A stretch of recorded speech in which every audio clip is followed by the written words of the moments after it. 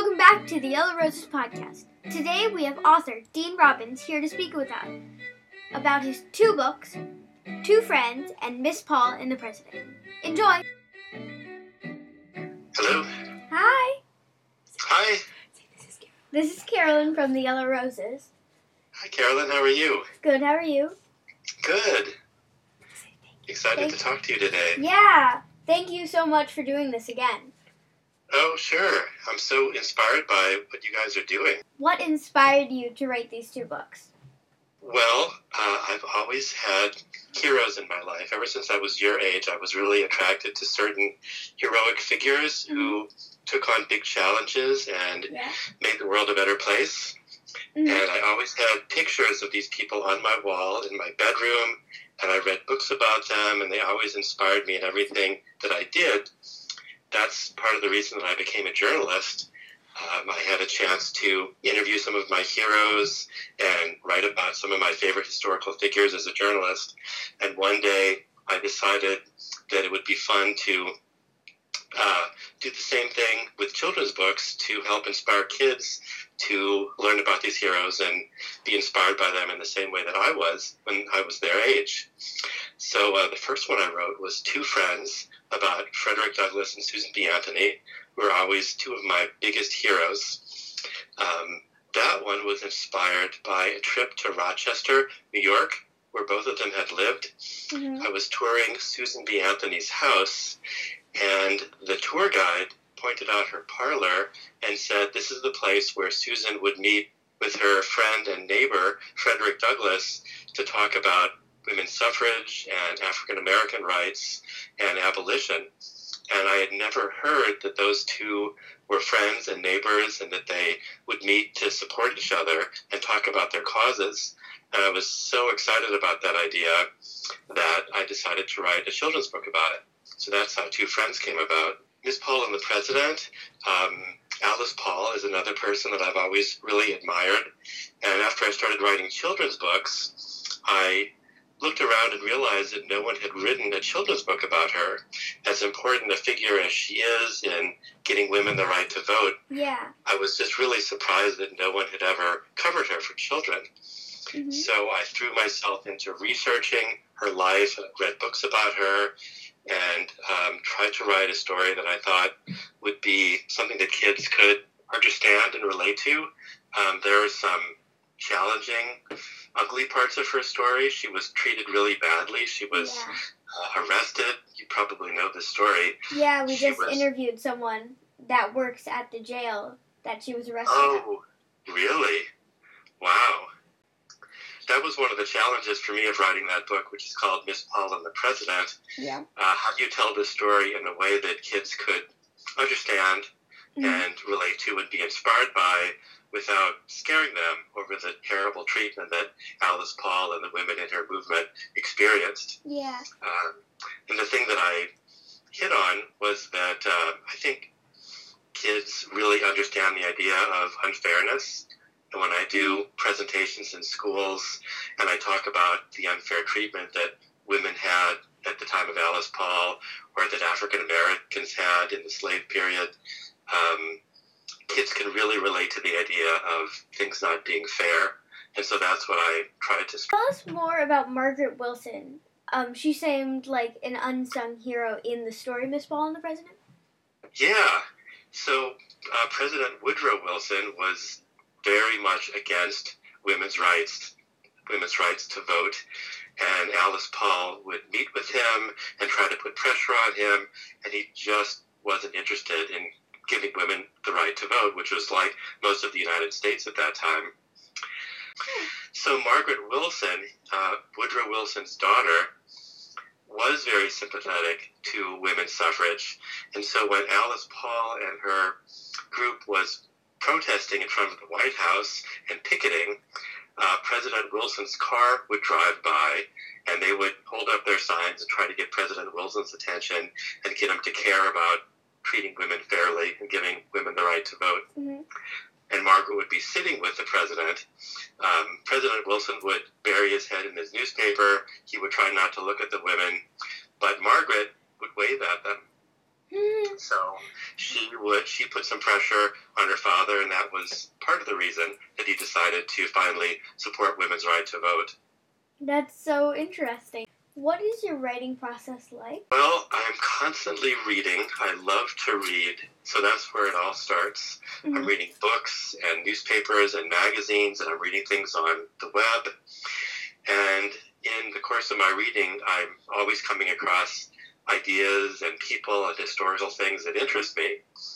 And every once in a while, I think, oh, that would be a really fun thing to write an article about myself or to write a children's book about. So that's how it starts. And those ideas can just come from anywhere. Sometimes, as I said before, they even come from taking a trip.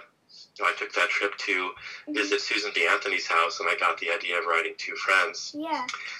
So that's how the ideas start. And then when I come up with an idea, I do my favorite part, which is just throwing myself into the research and reading everything I can about the person, if I'm writing about a person, and visiting the place where they live. And then I sit down and I try to take all the research that I've gathered and see if I can tell a story in a way that no one has told it before, and in a way that will really engage young readers right off the bat. And sometimes it doesn't work very well, and I just can't make it work, and I set it aside, and sometimes I never go back to it. Sometimes I set it aside and I come back to it months later or years later, and I figure out a way to improve it. But sometimes, and this is really magical when it happens, it just all falls together beautifully, and it just seems like this story was just waiting to be told in this particular way by me, and boy, that is a really wonderful experience. Did you experience that with these books? I did experience it that way with Two Friends. Yes, that came together quickly and easily and beautifully, and just from the minute I finished it, I thought, I think this is a story that has not been told before and not been told in this way. Miss Paul and the President was a different kind of experience. I don't think the first way that I told the story worked, and so I rewrote it, and I rewrote it again, and then when Knopf decided to publish it, I have an editor there, and the editor made some suggestions and suggested that I change things around in the structure and treat the characters a little bit differently. So that's a whole other way that a book can come together, with a lot of hard work and some input from your very smart editor. So those are two examples. Why do you think it's important for kids to know about women's suffrage? Well, I think the women, and in some cases men, who worked hard for women's suffrage are some of the greatest heroes in American history. They're also just some of the lesser-known heroes in American history. They tried so hard to urge Americans to live up to the greatest ideals in the Declaration of Independence and the Constitution. And for so many years, the United States was not living up to those ideals. And people like Susan B. Anthony and Alice Paul so strongly believed in the greatest ideals of our country and saw something that was falling short of those ideals and saw a wrong, and they just had to make it right. And they devoted their whole lives to doing that. And at a time when it just seemed impossible that women could earn some of these rights, just through their hard work and their devotion, they made it happen. So what better people for children to study, to be inspired? How do your stories relate to current events? Well, as we know, equal rights for women and for African Americans, we're still falling short of that in so many ways. Yeah. So the people now who are working for full equality for women, equal pay for women, fighting against violence against women, these are the people that are the ancestors, or the descendants, of Alice Paul and Susan B. Anthony. And the same for African Americans. We've seen with so much inequality recently. There are achievement gaps in schools. the people who are fighting to solve those problems are the descendants of people like Frederick Douglass in Two Friends. Yeah. So in that way, I think both of these books relate really strongly to current events. Okay. Susan B. Anthony's birthday is coming up, and we are going to do like a little birthday party for her. Oh, fun! Are there any activities that you know that we could do? Well, love to sit in her parlor and talk to Frederick Douglass. This is what I wrote about in Two Friends. And she would light the candles, and you've probably seen in my book, Two Friends, that candles play a really big part in it. So I would say that lighting candles would be a must for Susan B. Anthony's birthday. Susan B. Anthony loved to read, and she loved to write. She had her own newspaper. She gave speeches all the time. So I would say you'd have to give some speeches at a Susan B. Anthony birthday party. Yeah. And you should read a little bit of Susan B. Anthony's writing or read one of her speeches. I think that would be doing justice to Susan. Yeah, that would be cool. Well, since I'm a journalist, do you mind if I ask you a few questions? Sure. So what got you interested in women's suffrage? I think it was actually your books. I think I read Two Friends. I think I really liked how brave the women were, like, advocating for suffrage, and, like, protesting is something that I like to do, I guess. Especially for, like, the climate crisis. We've gone down to marches and stuff, and to learn the stories about those women doing those same things, I think was really cool. Yeah. So what's your goal for your website? Are you going to try to get other people interested in women's suffrage, or what do you plan to do with it?